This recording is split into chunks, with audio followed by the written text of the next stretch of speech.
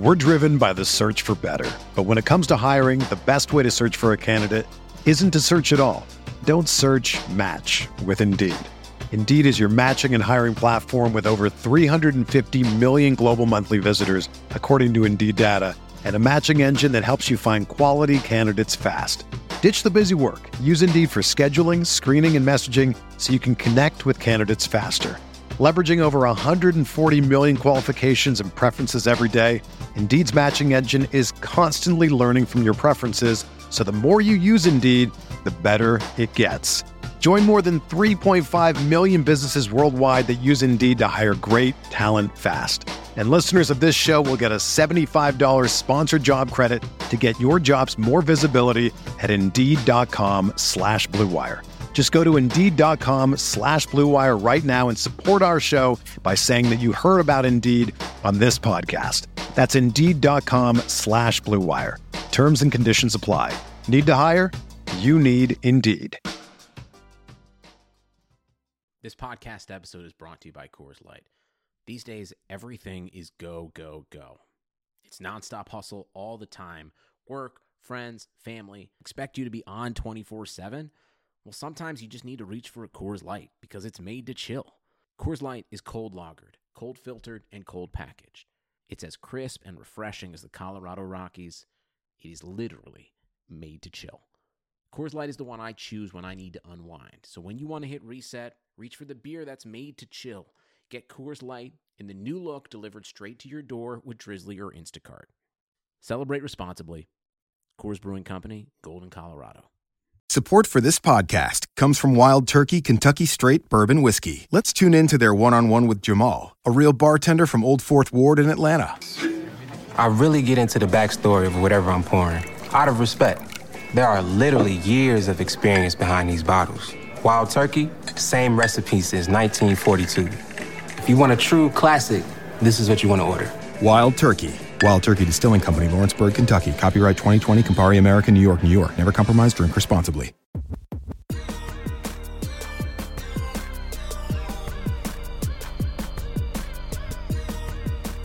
Hey everybody, welcome to the RotoWire Fantasy Football Podcast, the DFS version. We are still alive in the playoffs. I am Scott Jenstad, joined as always by Andrew Laird.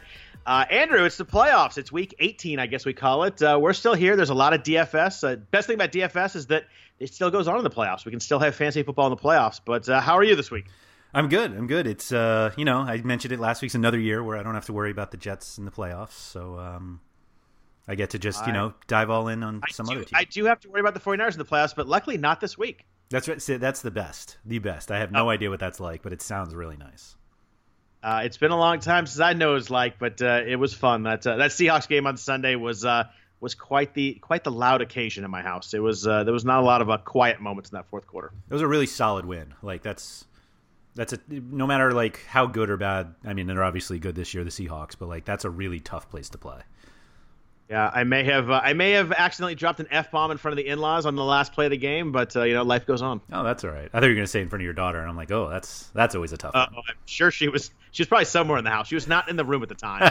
But, so sports make us do some fun things. Yeah, no doubt there. So we have the wild card week. The fun thing with these first couple weeks of the playoffs, we have 4 games to pick from. So it's not quite a showdown slate that the Super Bowl and the AFC NFC Championship game kind of get into. Just a note on. So we'll be talking about kind of the Saturday Sunday slates. DraftKings their main games seem to be like the 4-game set. FanDuel has split up a little more. They have their main games seem to be like one Saturday, one Sunday. They do have some Saturday Sunday crossovers, but the bigger games seem to be the one-day things, but I think if you are okay with it, I think we'll kind of go with the overall slate as the general feel here. I mean, as somebody who primarily plays on DraftKings and yesterday got suspended from FanDuel, I'm perfectly fine for that.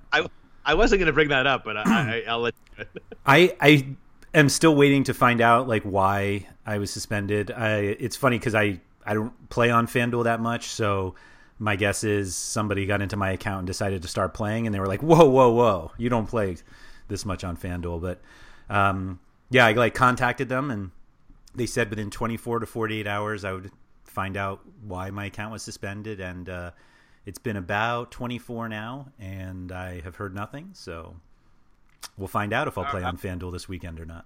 So when I do note a FanDuel salary, I'm going to use the crossover, the 4-game slate salary. The salary is a little bit higher to be expected on the 2-game slate, just because you want to make it not so easy with less games. But when I do note a salary, it will be for the 4-game slate. Just a heads up on that. So let's do just look at the overall slate real quick. Look at some over unders, some spreads. The first game of the week, we have Buffalo at Houston. Houston favored by 2.5, over under 43.5. It's the first AFC game. Other AFC game is Tennessee at New England. Has suddenly got a lot more interesting after last week's developments with the Patriots losing to the Dolphins. New England favored by 5.5, over under of 44 in that game. Do you have a preference between those two? Is one that maybe could get a little back and forth and high scoring? I'm going to say Houston Buffalo. Okay. I just think that the Patriots are in a very good position just to muddy that game against a team that previously used to get wins by muddying them up, but I just have way too many experiences of thinking that the Patriots are done only to see them not be done. And Bills Texans, I think, is, we have the Bills are obviously very good defensively, but they're strangely able to put up some points sometimes. And the Texans, we know that are able to do that when they're on. So I just see that one being a little more high scoring. Yeah, I agree there. I think that has a feel of a little bit that could go back and forth more than the other game. It's wild. You look at the Patriots have allowed 8 touchdowns to other offenses all year at home. So that's 8 touchdowns in 8 games. The math there is pretty simple.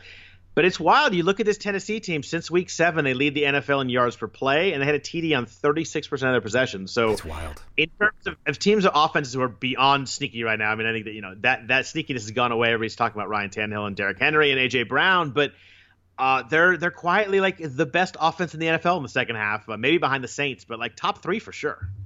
Which is nuts. Like the Ryan Tannehill-led offense. Yeah. I mean, you would have to expect that. I mean, the whole thing with the Patriots defense over the years is like Belichick identifies, the one offensive part that he wants to take away, which is funny that everybody like gives him credit for that as if like other defensive teams are just sitting there like, let's just stop everything. But like you would have to think that Derrick Henry is the focus of that defense, right?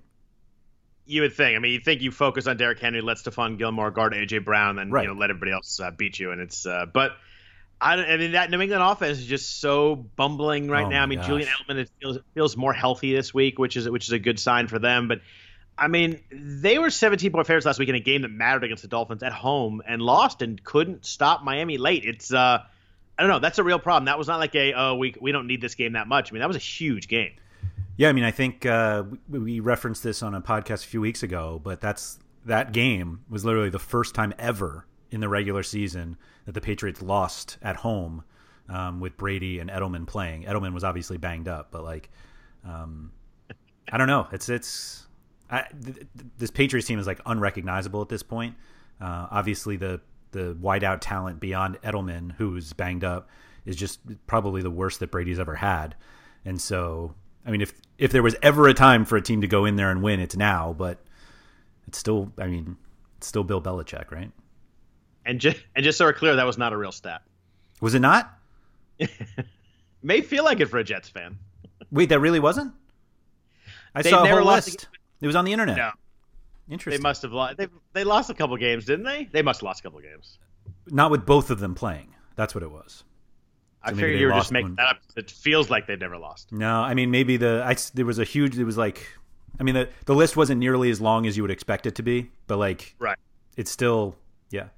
I'll have to go back and see if that was true because I'm pretty sure that I might have to check that one too. Yeah. NFC, a little more of I think the sexier matchups. They're both on Sunday. We have the Vikings. I almost said the Twins. The Vikings at the Saints. New Orleans minus 7.5. Over under 49.5. Easily the highest Vegas total in this slate. The Saints have just been cruising since Drew Brees came back. He's been on fire. Saints only 7 turnovers all year long. I found that pretty wild. That is crazy. Wow.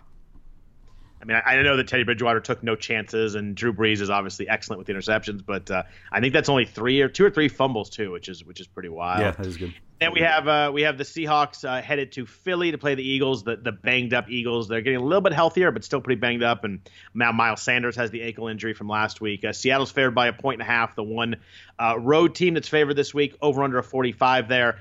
This is the one game where the teams did play earlier this year. Seattle won 17-9, an ugly game in Week 12 in Philadelphia. Yeah, Philly's a weird, like, every time they win, I'm just like, how did this team win? Like, I just don't see where they, and that's somebody who was like ready to play Carson Wentz in cash last week. But Carson Wentz is really good. Yeah. Although every time he makes a mistake, I feel like Twitter's filled with like, he's actually not that good. But yeah, a lot of those are Dak Prescott fans who think that Dak's better. There's a lot of that. Did you happen to see the Carson Wentz shade throwing on Instagram from at Dak?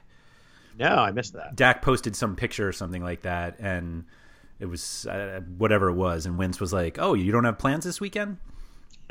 That's beautiful. Yeah, that's all. I love it. So let's jump into these slates. We got 4 games. Obviously, much fewer players to talk about than we normally do, but it's still a fun little slate, and it's one that I think that if you can figure out which of the 3 non-Saints games might get a little back and forth is a good way to win. I think that's Seattle-Philadelphia, but we can talk about it as we get into it. Let's start with running backs.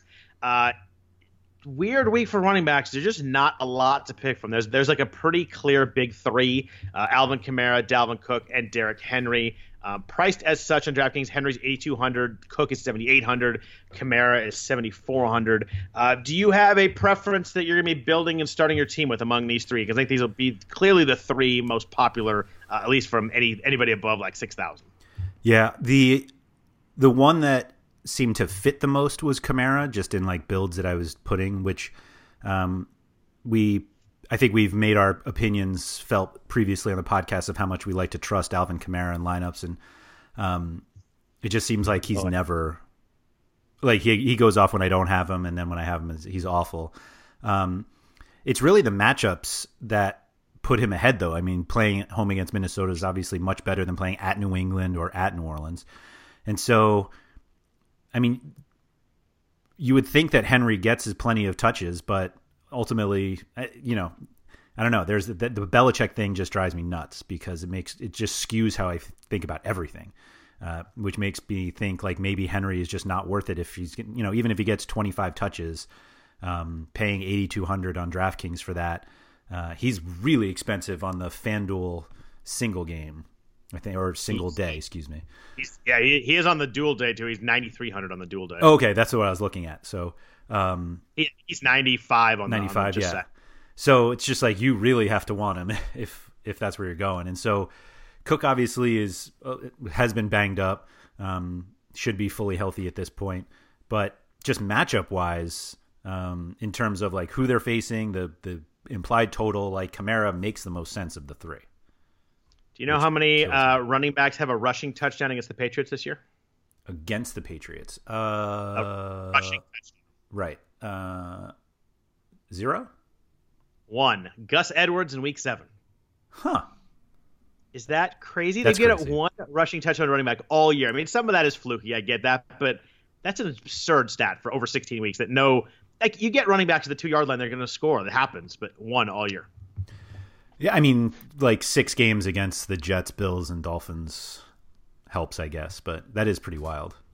Yeah, Kalen Ballage is not going to score against the Patriots. I get that, but that's still pretty crazy. The other running back scored touchdown was Duke Johnson. He had a receiving touchdown, but Henry's wild. I mean, he had the huge game last week, stole the rushing title from Nick Chubb right at the end there, 211 yards. He has 140-plus yards in 4 or 6 weeks. We talked about 100-yard games a lot, kind of as a round number, but 140-plus is just another level for a running back, especially in today's NFL.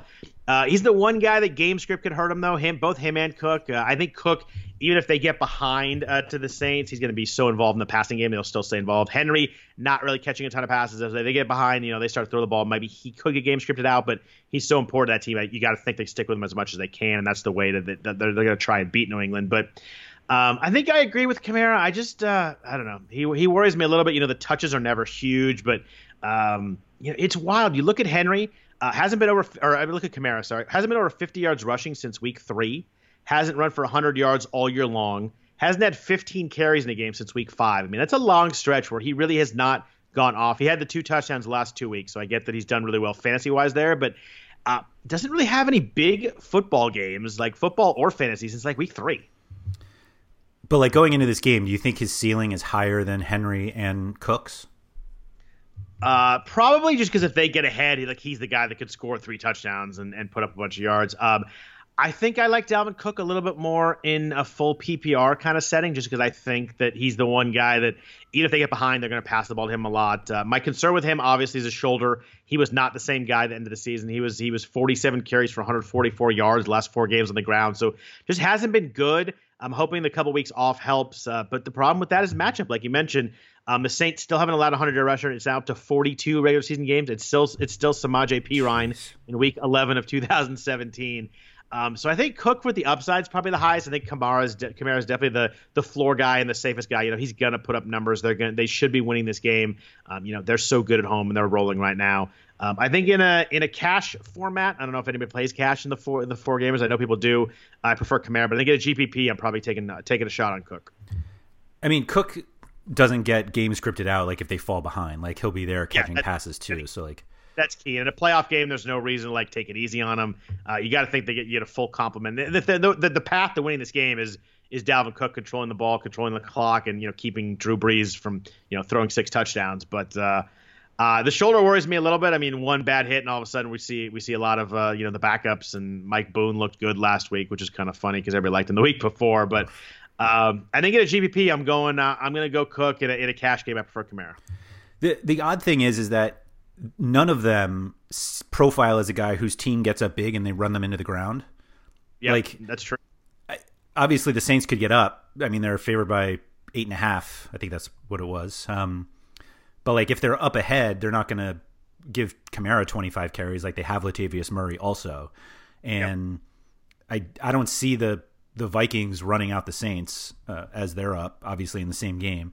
So then you're do the Titans put up enough points against the Patriots where Henry gets 30 carries because they're running the game out? Do you see that? Where is that in the realm of possibilities? I mean, I think they have a good chance to win this game. I don't think they're going to be, up milking the clock the whole second half. But I mean, if they're up 7 at any point in the third quarter, I mean, you're going to see a lot of Derrick Henry. Yeah. The upside is tough with Henry. He's so good, but it's just that this defense is so good too that and you can see a game where New England gets up 13-3, and all of a sudden it's Ryan Tannehill chucking the ball a lot too. It's just I see a lot of paths where Henry is. I think he needs to score a touchdown to do really well, and that's always dangerous. Do you think that's enough? It seems to me that it's going to have to be multiple touchdowns that they're down to really get away from Henry. This isn't the Bengals with Joe Mixon, but 13-3 seems like plenty of time to still run Henry as much as possible. Yeah, probably. You're probably right. Third quarter, that would probably still be a lot of Derrick Henry. I don't think that New England. I guess the answer is I don't think New England can score enough. Where I'm that concerned. It's 27-0 in the first half, and there's no Derrick Henry. I don't worry about. I don't really worry about that with him. I just think that New England's defense is just awesome. Yeah, I think he's the toughest player to project on this entire slate. I do too, because it's so good and going at such. It's this huge, the best running back in football right now. Against the best defense in football, especially against running backs. It's hard. It's just such a dichotomy between the two. Right. His running backs don't matter versus defenses don't matter. Exactly. There you go. That could be a fun Twitter conversation right there.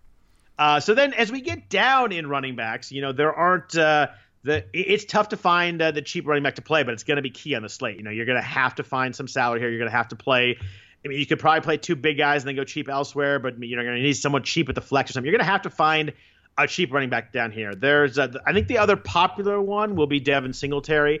He's 6,000 on DraftKings. He's at Houston. He's averaging nearly 20 touches a game in the last 6 weeks. Not a lot of targets in the second half. Only 1 game over 4 targets, but did have 75-plus rushing yards in 4 of his last 6. J.J. Watt will be back and playing. Who knows how effective he will be, but that certainly helps the Texans' run defense. But the Texans have allowed a lot of big plays. They've allowed 15 runs of 20-plus yards. They're bottom 5 in the league in that stat. Do you like Singletary this week before we get to the really cheap guys? I think he's the easiest play on the slate. That's how into. So that's a yes? Yeah, for sure. The Houston defense is awful, and yes, Watt's coming back, but like you said, it's been a long time since he's played. And Singletary is just considerably cheaper than the 3 guys we were just talking about. When he probably has his touch floor is probably higher than Kamara's. It's definitely lower than Cook's and Henry's, but he has the best matchup in terms of the defense that he's facing. So with 6,000 on DraftKings, I think he's an easy play for me. Yeah, you think he's the highest percentage guy? Yeah, I do. Yeah, because I think everybody slots him in and take one of the 3 above him, and they kind of split a little bit. I think that You're probably right there. So in that same range, you dropped down a little bit. Your boy Boston Scott is 5,800 on DraftKings. Another great week last week. Miles Sanders hurt his ankle. Scott had 3 touchdowns, 84 yards receiving, 54 yards rushing. He has 6+ targets in each of the last 4 weeks. He's pretty live if Miles Sanders sits. Seattle's allowed multiple rush TDs in 4 straight games. Not a good stat for their defense. I don't think the Seattle defense is good. I think they live on reputation a little bit in people's minds. It's just tough because if Sanders plays, and it sounds like he's going to play, it's a low ankle sprain, and they think he's going to play. It's hard to figure out the touches between him and Jordan Howard's there too. I think he only had 1 touch last week. But yeah. Are you going to play Boston Scott at all this week, I guess is my question.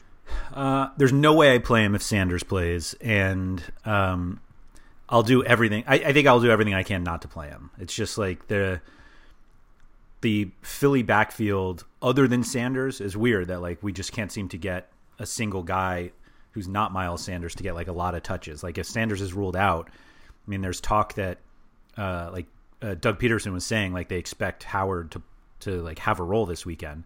Who knows how big of a role that is, but like that uncertainty is enough for me to really hesitate on Boston Scott. The problem is that like when you look at the other options, I don't really want to dive into this Seattle backfield that seems completely split. And even if it's not a 50-50 touch split, you have to think Marshawn Lynch gets the touches near the goal line. Yeah. And then you're like, okay, well now I have the New England backfield of James White or Sonny Michel. Michel is significantly cheaper on DraftKings just because he doesn't catch any passes. White's obviously basically a wide receiver who happens to get a few rushing attempts. So you're choosing between those guys, or if you want Carlos Hyde, I guess. Like it's ugly in this range, and I have been like slowly convincing myself that I think White is actually the guy, and I only say that since I was writing up my article for the slate that the Titans aren't like good or bad against running backs this year in terms of fantasy points allowed. However, they've given up the 3rd most catches to running backs, which on like the 3rd most targets. So if like they're playing a defense that allows running backs to get out and catch passes, like isn't James White exactly the guy that you want? Yeah, I have no problem with James White. I usually avoid Patriots backfields, but you can't do that in a 4-game slate. I actually think Sony Michel is the best play of anybody down in this range. I think that I'm not a Sony Michel guy, but 4,600 DraftKings, and he finished really strong, and the touches are what's key to me. I mean, He had 18, 21, and 19 carries last 3 games. Pretty big shift from what they were doing earlier on this year. There was like 4 games ago, he like barely saw the field. And then he had 89, 96, and 74 rush yards. This is playoff time. The Patriots are going to run the ball. If they could get up in this game, as we mentioned earlier, even a small lead, and they're going to run Michel a ton. He doesn't catch passes, which kind of sucks on DraftKings. You mentioned that's why the price is low. But Alvin Kamara had 2 touchdowns on them 2 weeks ago. Carlos Hyde had 104 yards and a touchdown in Week 15 against Tennessee. I just think that I think he's mispriced in this slate. I think 4,600 compared to where everybody else is just too low.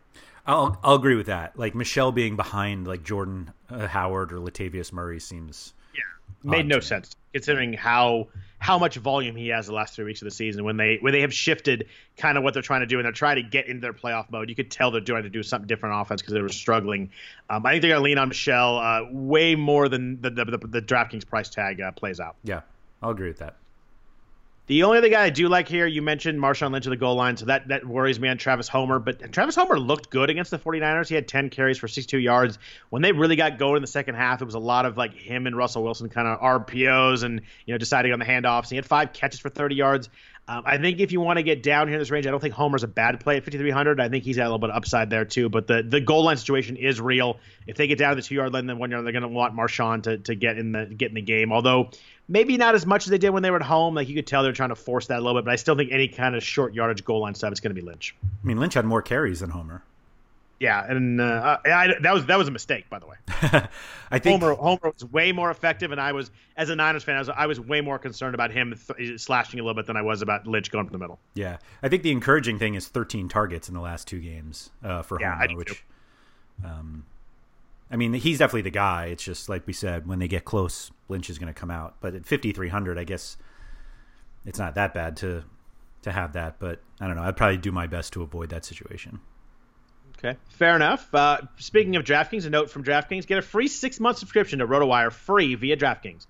Follow those easy steps to receive your free subscription today. 1. Go to DraftKings.com/RotoWire-2019 and create a new DraftKings account. 2. Make your first deposit of at least $10, and then also get a 6-month RotoWire subscription free. That's a $60 value. You'll also receive a free $3 ticket for a one-day fantasy sports contest deposited into your account that expires after 1 year. Eligibility restrictions apply. Only new DraftKings users are eligible. See DraftKings.com/RotoWire-2019 for all details. So, Anders, we get into quarterbacks and receivers, kind of clump them together this week. I think the big key on this slate is, do you build with Breeze and Thomas or do you not? Like, it seems like that's kind of the first decision you have to make when you build any kind of lineup on the slate. How many quarterbacks are you actually considering of the 8? It's a really good question. I think the answer for me is 3. 3? Okay. And is Tom Brady one of them? He's not. Like, he's the cheapest. He is the cheapest. Like, how does that happen? I mean, he's awful. But he has over 300 yards once in the last 10 weeks. Yeah. And won 3 touchdown games since week 6. I mean, it's just a lack of weapons. He's just not that good, and I think they're going to run the ball more than pass. I don't.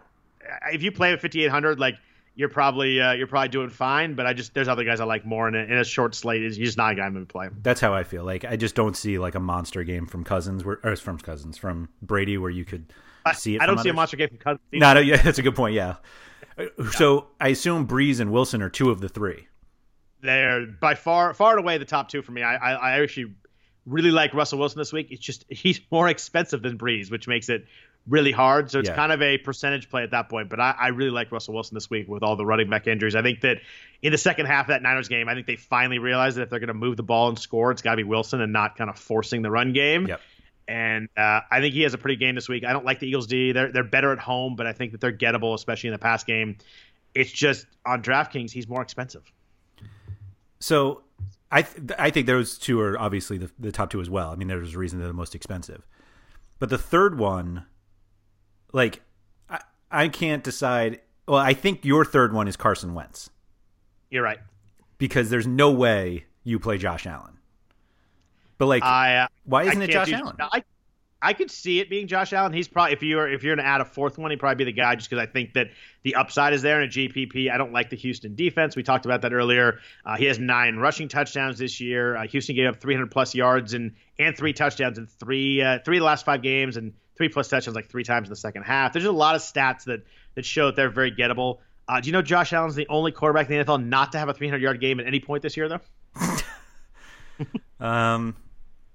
I probably would have put him on the list. Started 8 games or more, but I think Josh Allen has the upside because of the rushing touchdowns. But I think you need a rushing touchdown for him to work. And the way they build their offense, like he tends to get those inside the red zone. But I'd probably play Carson Wentz over him just because he's thrown 40 passes in 7 straight games. I think that game's gonna be a little more back and forth than people think. I think that's gonna be interesting. I think there's gonna be some points scored in that game. I don't love either defense. Wentz just has so many damn injuries. I think Zach Ertz would have to play for me to play Wentz probably to get another weapon in there. But yeah, I wouldn't argue against Josh Allen. I think his ceiling is limited just because of the passing yards. But the rushing TDs do make him interesting. Yeah, I mean the fact that he's so close in price to Breeze and Wilson has to make me think he's by far the lowest owned of that group. Like. Yeah, I think that you automatically, when you look at those 3, you're like, oh, I'm not going to play Allen. He's definitely third of those 3, and that's gonna be a nice percentage play. And in a short slate like this, if you can get a quarterback with some rushing TD upside, that's interesting because he's going to be low percentage. Yeah, it reminds me of Thanksgiving because the Bills were on that slate, and everyone's like, oh, why would you play Josh Allen? And if I remember correctly, I'm trying to scroll through quickly here at Dallas. Yeah. 10 carries, 43 yards, and a touchdown on the ground. He had threw for 231 yards for, what was that, 23.5 points? Like, I think that's around where you can expect him to be ceiling-wise. And the Texans are kind of the team where you would think you'd get a ceiling game out of a quarterback, right? Yeah, I wouldn't argue against that play. And I think that the point about him being the same price as Breeze and Wilson is a really good one. I think that people will automatically go to those guys first. Yeah. Okay. So no Deshaun, no Deshaun Watson. Not for me. I mean, 6,400. So maybe some people play him just because the price looks nice. But He hasn't thrown for 300 yards since week 7. The Bills only allowed 300 passers all year and more than 3 touchdowns once. I just think it's a matchup play that I want no part of. It's got Tre'Davious White, their best player on defense, is going to be able to guard DeAndre Hopkins. Maybe if Will Fuller plays, it kind of opens up the offense a little bit, but he'd definitely be fourth for me among he'd be fifth for me among the guys over 6,000. So you put him ahead of Tannehill? I put him ahead of Tannehill this week. I just don't want any part of going to New England defense. I know that Miami played well last week. I don't think I can do it. So you don't want the quarterback of the best offense in football. I know, it's crazy, okay. Right? I mean, he's got multiple TDs in 7 straight games. I'm not doing on the road against a Belichick defense. If I get burned on that, I'm okay with that. It's just not a play that I'm making this week. Yeah, the way I've been looking at the Patriots is the reason why they're struggling is not because of the defense. So if the defense is still elite, then why am I taking multiple guys? And everybody's freaking out about the Stephon Gilmore game last week. He got lit up by Devontae Parker, but Devontae Parker pretty much lit up anybody the last month of the season, last 2 months of the season. I don't know. Stephon Gilmore's still really good. He might even win Defensive Player of the Year. I think he's the favorite for that right now. I'm not going to take one game against a guy like that and kind of throw out the other 15 weeks. I can go other ways. I'm not going to play Tannehill. It may burn me. I kind of hope it does. I'd love to see them win that game. I love AJ Brown to death, but not who I'm playing this week. Yeah. Okay. I get that. So in the receivers, Michael Thomas is obviously the guy. We talked about him 9,000 times this year. He's 9,300 on DraftKings. I think he's going to be obviously the highest owned receiver. I think everybody's going to automatically go and click and play him. He has 10 plus catches 9 times. I get all the stats. Are you playing him this week? Is it kind of one of your cornerstones? You just kind of move on from there. He was the first guy in my lineup. Like that, yeah. People love to say that, but literally when I went in, there was a brief chat before prices came out in our subscriber Discord. Somebody was like, "I hope that Thomas isn't 10-5 because that's probably where he should be on a short slate when they're favored by 8.5." So 9,300, that put it in my head. So 9,300, I'm like, oh, that's pretty good. Especially because I don't it's a $2,600 difference. $1,600 difference to DeAndre Hopkins on DraftKings, who's the second most expensive. But it's the Hopkins' matchup, AJ Brown is right behind him. Their matchups are just so bad that Thomas seems like a very easy play to me. Yeah, and the Vikings have had trouble with wide receivers all year. But kind of talked about that. Xavier Rhodes has not played well. They've given up 500-yard receivers the last 8 games. So I think that Thomas there's not much else to say about him. It's just an elite play and a good matchup at home and with a great quarterback. It's hard to really get away from that one. You mentioned Hopkins. He's facing up against Tre'Davious White. The Bills have given up 1 touchdown to a wide receiver, 1 all year long. Kind of a crazy stat there. He does have 8+ targets in every game since week 3. The Bills have only allowed 1 touchdown over 15 yards all year long. It's just they play so well against the deep ball. I don't know. I just think that I'm going to probably just go Thomas and then just kind of go cheaper wide receivers. I don't think I'm going to have a lot of Hopkins this week. Yeah, I just don't see a build where you're taking Thomas and Hopkins or Thomas and Brown because you're basically taking yourself out of the expensive running backs. And not that you need to play Derrick Henry or Dalvin Cook or Kamara. I think the way you're going to have to look at it is, am I going to get more out of the 6K-ish running backs or even down to Sonny Michel? Am I going to get more out of them or a 4,500 to 6,500 wide receiver? And so then it's maybe, Thomas just takes up a decent amount of the salary cap that you're not going to be able to get a lot of these guys. And so that's why I think Hopkins and Brown could be pretty under-owned just because I'm struggling to see the builds where they make sense. Yeah, if you're going to play Michael Thomas and you have to play at least one of those running backs, it's almost impossible to fit Hopkins or Brown in there. Right. So you're probably right. In a GPP situation, I'd probably prefer AJ Brown myself. I just think he's so dynamic and so good. But he's got Stephon Gilmore, really tough matchup. We mentioned Devontae Parker last week, but Stephon Gilmore's obviously still really good. Wide receivers, they've only had 4 touchdowns all year against the Patriots. Although three of those were in the last 5 weeks. So maybe they're bleeding a little bit, but still a spot where I'm probably not going to focus on the Titans passing game that much. Yeah, for cash games, I don't see the reward in paying $7,400 for AJ Brown. Yeah. And I love AJ Brown, but I fully agree there. Julian Edelman in that same game, 6,500 on DraftKings. He's pretty banged up to close the season. Only 18 targets last 2 weeks. You could tell he was not himself out there. He mentioned earlier today that he is feeling better. Logan Ryan, who plays the slot there, has struggled all year long against slot receivers. So the matchup's pretty good for Edelman. How do you feel about him at 6,500? Are you okay with the banged up? Are you worried about that? Where do you fall on Edelman this week? I don't know how you can't be worried about it. I mean, there's just been the volume recently has been awful. We're talking about the last 3 games where he has was this 18 targets, 0 in the red zone, 0. And what's weird, Edelman doesn't score a ton of touchdowns, but he is a red zone. He's active in the red zone for them, and so. To not get a single look in there has to be a little concerning. And so I think a healthy Edelman at 6,500 home against the Titans is a steal. But you just have to think if he's really that limited and you're, if your realistic floor for Edelman is 9 to 11 targets, do you have to lower that to 7 to 9? Based on this, it's really just the injury that you're worried about. The matchup, I think you're not even thinking about. The price, I think, is perfectly fine. But if that injury lingers, maybe I like James White more because of the injury or whatever. But I don't know. That New England passing game as a whole is really ugly. Yeah, he's the guy that needed a buy more than anybody, and that loss might really hurt Edelman. How about the Seattle wide receivers? I actually like both of them this week. You look at Tyler Lockett; he's the more expensive one, 7,200 on DraftKings, 7,300 on FanDuel. The targets have been up the last 3 weeks, and that's kind of always the concern we had with Lockett was they kind of go away from him. It's only a big play guy, but he has 9, 8, and 7 targets last 3 weeks. They've been focusing on him.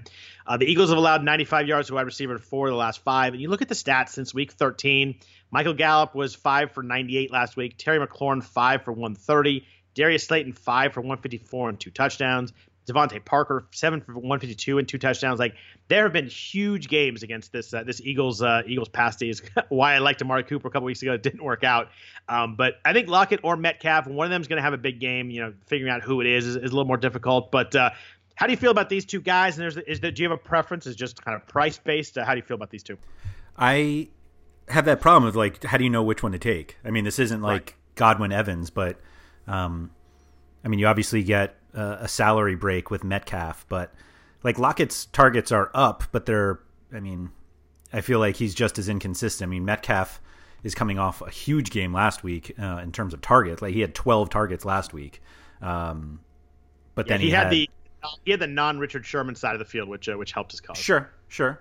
But he had 10 targets total in weeks 14, 15. And he had one, that Arizona game. That Arizona game was weird. He had 1 target. Yeah, it was a strange game. I don't know. It's Lockett falls in that same salary range as Brown and Hopkins of do I even have money for that range? But I think matchup wise, I don't know why you would play Hopkins or Brown over Lockett. At least just based on price and matchup. Hopkins, I think, is a significantly better receiver, obviously, but. I don't know, the 1,100 on DraftKings to Metcalf made me think maybe I'll just play Metcalf, and then when you look at the guys in Metcalf's range, you're oh, maybe there are actually other guys I'd rather play. But because paying up for Lockett means now you're not playing any of those top 3 running backs, or you're playing Tom Brady, or the pricing feels soft this week because we don't have any guys other than Thomas who are way up there, and everybody's kind of condensed, but it's not.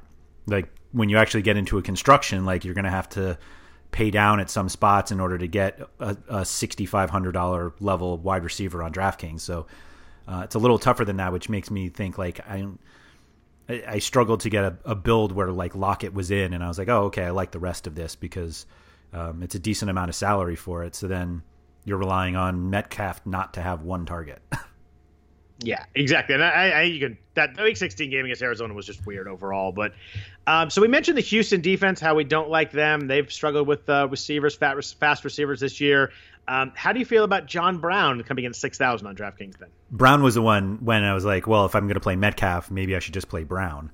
Right. It's funny to see Brown and Beasley basically exactly the same price on DraftKings. Oh no, I'm sorry. Right next to each other, not the same price. Yeah. But Beasley 6,600, yeah. Yeah. Beasley 12 targets, 108 yards against the Patriots in week 16, and it's oh, okay, maybe that's why they're close. But Brown, the thing with Brown is you're all right, well now I'm relying on Josh Allen. Which is always a scary thing. But I think Brown is the best option in this range. I like him more than Thielen at 6,200. I wish Thielen had one full game under his belt. Like I know he's been playing, but like hard to go there. I mean, right. he's played twice since week 9. He has 7 targets. He has 3 catches. It's just, I mean, you could go. I mean, he's obviously really good. You can kind of go leap of faith there, but against New Orleans, it's a tough one to get to for me. That's what it is. It's like a leap of faith, and so yeah.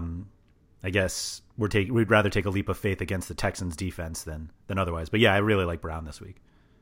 Yeah, I do too. He's in bold on my sheet here. He's one that definitely stuck out to me. I'm a little bit worried about.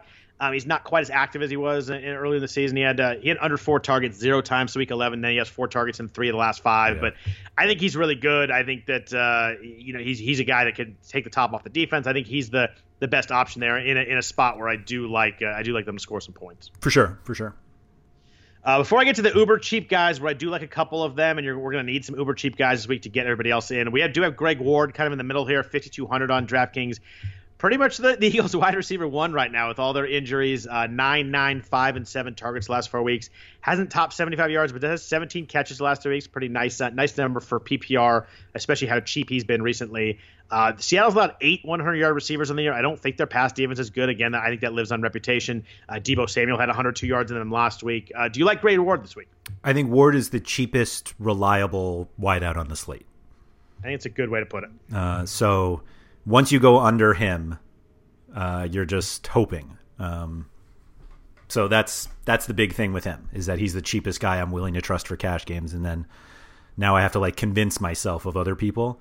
Unfortunately, I need at least one of them. So, but I think there's going to be a lot of Michael Thomas, Greg Ward combos. Yeah, I do too. So under 5,000, you mentioned you're gonna need someone. I have 2 guys here who I think are playable and interesting. Obviously, you're not going to get anything consistent, anything reliable down here, but a couple interesting names. But I would ask you, who under 5,000? Is there anybody that you like? Maybe a little more than the others. Yeah, the 2 that I keep going back and forth on are the reasons why I don't want to play either of them are Mohamed Sanu and N'Keal Harry, because like if Edelman is really that banged up, like Brady's gonna have to throw his passes somewhere, and those guys have gotten like just enough targets over the last few games to like make you think that they're okay. Like otherwise, I mean, Corey Davis you're just going like really far down the depth chart after that. That it makes me, at least we know that those guys are going to be on the field like for more than 20 snaps, but I don't feel good about either of them because of the other guy, if that makes sense. Can't you just see the N'Keal Harry breakout game being in week 1 for the Patriots in the playoffs? Like you can see that headline get written, right? Maybe. He's the one I chose, at least on the last time I put a lineup together, over Sanu. But yeah, he was one of my 2. I mean, he had 7 targets last week. You can tell that Brady's trying to get him more involved, but I mean, he hasn't topped 30 yards all year. So you talk about leap of faith. That's pretty big too. Yeah, he did have one touchdown. I can't remember who it was against. That they called him out of bounds and he wasn't, and the Patriots didn't have a timeout to challenge it. So it was probably against the Jets, which is why I remember it. But so I'm going to pretend that he has a touchdown, which makes me feel a little bit better. I can't remember. I remember that play. I can't remember who it was against either. I don't. But so the other guy in this range, I think you're obviously going to know who it is, just because I've talked about it a few times this year. 4,000 on DraftKings is Traquan Smith. Yep. Played twice as many snaps as Ted Ginn over the last 3 weeks. He had 5 targets last week, the most he had all year. Has scored in 4 of the last 6 weeks. So he's only topped 2 catches twice all year. So I mean, this is not another leap of faith here. But when you get a guy who's looks like the wide receiver 2 right now in an offense that has the highest implied total on the slate, is the best offense on the slate. I think that's pretty clear. Is playing with a Hall of Fame quarterback, is playing indoors, playing against a defense that we're not concerned about stopping the pass. I think Traquan Smith is actually a really good play this week at 4,000. It's obviously it's a boomer bust type of guy, but he's involved. He's involved in the red zone. He's catching some touchdowns. He's just involved in an offense going to score a lot of points. If you're going to give me a situation like that in a short slate, I think I'm going to have a bunch of Traquan Smith this week. I think that's absolutely right. And I'm just going to quickly make a Ted Ginn lineup here. Hold on. Exactly. That's a good call. Yeah, no, Traquan, I've mistimed Traquan badly a couple of times this year, but I just think in a situation like this, he's the perfect setup and matchup. And if you're going to get someone at 4,000 in that kind of offense, In a Saint stack, I obviously really like it. So if you're going to go, I like going Breeze, Thomas, and Smith. It's just you probably want Jared Cook if you're doing that, but he's expensive. He's a little more expensive than everybody else. I mean, he's 4,900, so he's 900 more. So not that much more expensive actually when I look at it. He's 1,000 more on FanDuel, but I think at 4,000, if you're going to play someone, it's Traquan Smith or N'Keal Harry to me. And I think they're a step above kind of all the other cheaper guys, at least for me. I think that's the right read. Yep. So tight ends, I think it's very clear that Dallas Goedert's going to be the most, the highest owned at 5,200 with, especially if Zach Ertz is out. If Ertz plays, maybe Goddard and Jared Cook get kind of split ownership a little bit. Cook, only 9 targets last week. He has 9 touchdowns the last 10 games. Very much of a kind of the deeper and red zone target for Drew Brees. He's kind of taken over that role they've been looking for somebody in that spot. And it's kind of been Cook over the last second half of the season. He's over 50 yards 6 straight weeks. Do you have a strong feeling between Cook and Goddard? Is there anybody else that you want to play besides these two guys? It's definitely Goddard over Cook for me. Okay. Goddard, I think you can still consider even if Ertz plays. I do too. I mean, six plus targets in 7 straight weeks, and a lot of those are with Zach Ertz. Right. And I mean, we know that Ertz is not going to be 100% even if he plays. So I think Goddard's perfectly fine. And the only other guy I consider on this slate, only because once you start going down, I think Jacob Hollister's I think they're all fine. I think Hollister's fine. I think Jonnu Smith is fine. Dawson Knox is only 2,900. I wish Hollister was 3,700. Yes, I agree. He's just so close to Cook that it's hard to get there. But I think he's 14 targets last couple of weeks, and the Seahawks really used him on him. He had the play that almost scored at the end of the Niners game last week. He'd be my guy too, but I wish he was a little cheaper. So go ahead with Dawson Knox. Sorry. Yeah, no, I think Knox could actually be popular, just because he does catch passes. He's very cheap. He's playing against the worst defense of the 8 teams, and he doesn't. He provides the salary savings that you get the opposite effect from when you pay up for Goddard or Cook or Ertz. And so if you play Ertz or Goddard, you're most likely paying significantly down for 2 wide receivers. I think you're possibly going in with Traquan Smith and N'Keal Harry, which, is not terrible, but you go N'Keal, huh? I go N'Keal. N'Keal? Oh, I don't know. Whatever. I don't know. I don't know what it is. We'll find out this week when he scores twice. I mean, to be honest, Harry is a first name, so true. Whatever. And Knox is. I mean, I think we mentioned, but 2,900 is really cheap. Right. I mean, yeah. I think he could be the second most popular one because he's so cheap, and it's a slate where, on smaller slates like this where big scores. It's tougher to make up a big score. So you're going to want guys like Michael Thomas or Drew Brees. So I just don't know if Dallas Goedert puts up a huge enough score where you're like, man, I can't make up that score because from Goddard and AJ Brown versus Michael Thomas and Knox, someone like that. Yeah, and Knox, not a lot of big stuff. He only has over 60 yards once all year, but he does play. He's involved. He has 4 targets in 3 of the last 4 games. So he's not a pure punt guy he should be involved. This is a defense that we like attacking. I mean, you could see him actually being okay. And if he catches 3 or 4 balls, he's probably going to pay off just fine at the price. Right. I mean, he's the same price as this guy Joshua Perkins, who's the backup tight end for the Eagles, which obviously could be the number 2 if Ertz doesn't. But he scored last week. He did score last week. Yes. Yeah. I've never seen him score. I'm like, I don't know who Perkins is. Yeah, I have no idea who that is. Not Paul Perkins. That's all I knew. Not Paul Perkins. But yeah, I mean, he's kind of in this range of the Texans tight ends who don't really do anything on a consistent basis, at least. And so, Akins, I did have 7 targets last week, but going against the Buffalo defense is not really one I want to get involved with. So I don't know. The builds that I had with Goddard. I'm not sure I liked as much as the ones I liked that I had with Knox, only because, it's a significant salary difference for a position that doesn't, you don't hear a lot of slate breaking tight ends that aren't George Kittle or Travis Kelce. Right, exactly. That's very true and a good point. Lastly, real quick on defense, do you have a preferred defense among the 8 this week?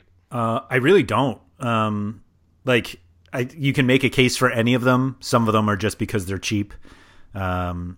So I really don't I don't think the Patriots defense needs to be like the most, or I don't think you need to like prioritize them like we've had at points this season, although 3,400 is probably the cheapest they've been all year. I think Buffalo is probably my favorite at 3,100, but the way that was another just the way that construction came down, that 3,100 was a little too much than what I had for a defense. Yeah, for me, it's the Saints at 3,000 on DraftKings. They're expensive on FanDuel. They're 4,700. I just think that the Saints force turnovers. They're at home, like the best game script of the batch. For home sure. Game, 7 are the biggest favorite. Kirk Cousins can make some mistakes late if you need him to. So for me, probably the Saints in a lot of my lineups, unless I go uber cheap. But at 3,000, I think they're workable, and they're my favorite defense pretty far and away this week. If I'm going to pay, it's going to be the Saints. I think they're the play. I like them more than New England. At $400 less, I definitely like them more. Okay, fair enough. But I mean, it's a 4-game slate. You're going to be a defense that probably scores. Good luck trying to figure it out. But for me, it's the Saints. But it's tough on these short slates. Some defense is going to score and be a big difference maker. It's going to be the Patriots. It's always the Patriots. Probably. You could just see Tannehill in the second half throw pick 6, right? At least one. Oh wow, at least one. I'm still going the Saints. Okay. I think that's fine. Anybody else that you want to talk about on this short but fun slate? No, I think we got everyone I wanted to discuss. Well, thanks everybody for listening to the RotoWire Fantasy Football Podcast, the DFS version. We will be back at you next week for the divisional round, so look forward to that. It should be some really good games next weekend. Thanks for listening. If you could please rate and review the podcast, that'd be fantastic. If you enjoy listening to us all year, we'd greatly appreciate that. If you want to follow me on Twitter, I am at Scott Jenstead. Andrew is at RotoWire Andrew. Other than that, we'll be back at you next week. I hope everybody has a fantastic week, and Happy New Year.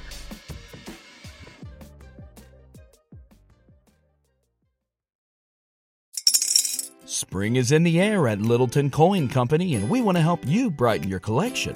Visit us at littletoncoin.com all month long to enjoy 15% off your purchase. With a wide selection of coins, paper money, supplies, and more, Littleton Coin Company has something for every collector's taste.